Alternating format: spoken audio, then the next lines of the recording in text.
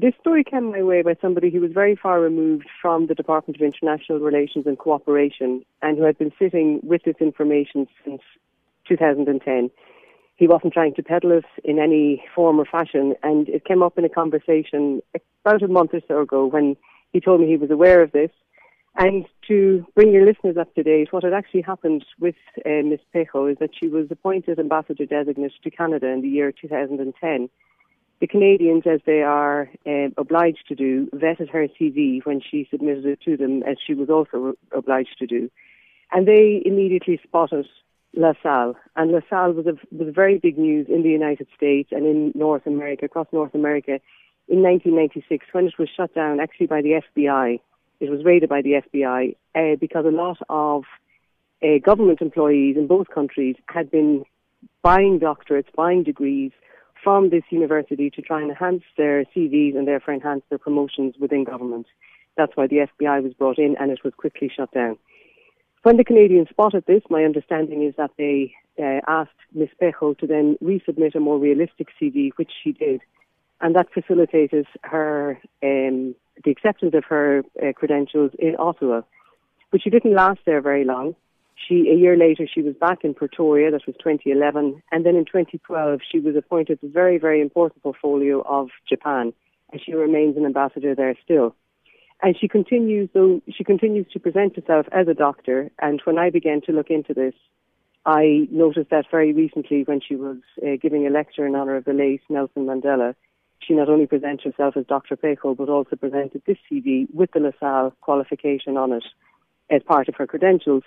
So that's how I came about. When I was told about this falsified qualification, I took a look at the CV.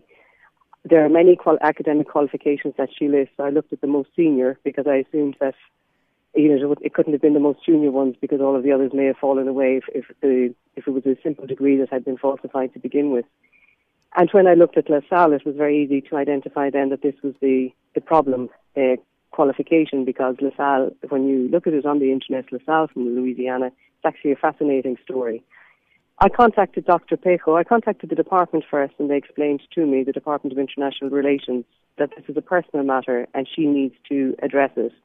And to her credit, she was very forthcoming. We dealt with one another very briefly by phone. Mm-hmm. And then she asked us to keep our communication to questions by email, which I did. She responded over the course of a few hours one day, about a fortnight or so ago. And she explained, and I think quite shamelessly, that she still presents herself as a doctor because she put the work in, even though she has never been awarded a doctorate. She doesn't see anything wrong with calling herself a doctor or with anybody else from LaSalle doing so, because they put their work in. So I think that's like me telling you I have a driver's license. I never actually got my license, but I took a couple of lessons. Fiona, and it's still a matter, yeah. Did you only focus on the PhD, or did you also do an investigation into the other qualifications that Mohau Pheko holds? No, I only went as far as the CV, is the doctorate, because I wanted to establish that first. That was the first one that jumped out as being of the one that was questionable. And when I put it to her, if this was the one that had caused concerns both in Derco and with the Canadians, that's the one that she agreed to. We didn't get beyond that. I'm not sure if there are any more that raise concerns, any more qualifications that raise concerns on her CV. I would hope not, but I can't confirm that. And also, are you aware of any other fake qualifications that some senior politicians or public officials may hold at this point? No more than the ones we're all familiar with from last year. You referred to it at the top of your introduction there. So I'm not familiar with anybody else. So when you had a look at LaSalle, no other names jumped out at you there?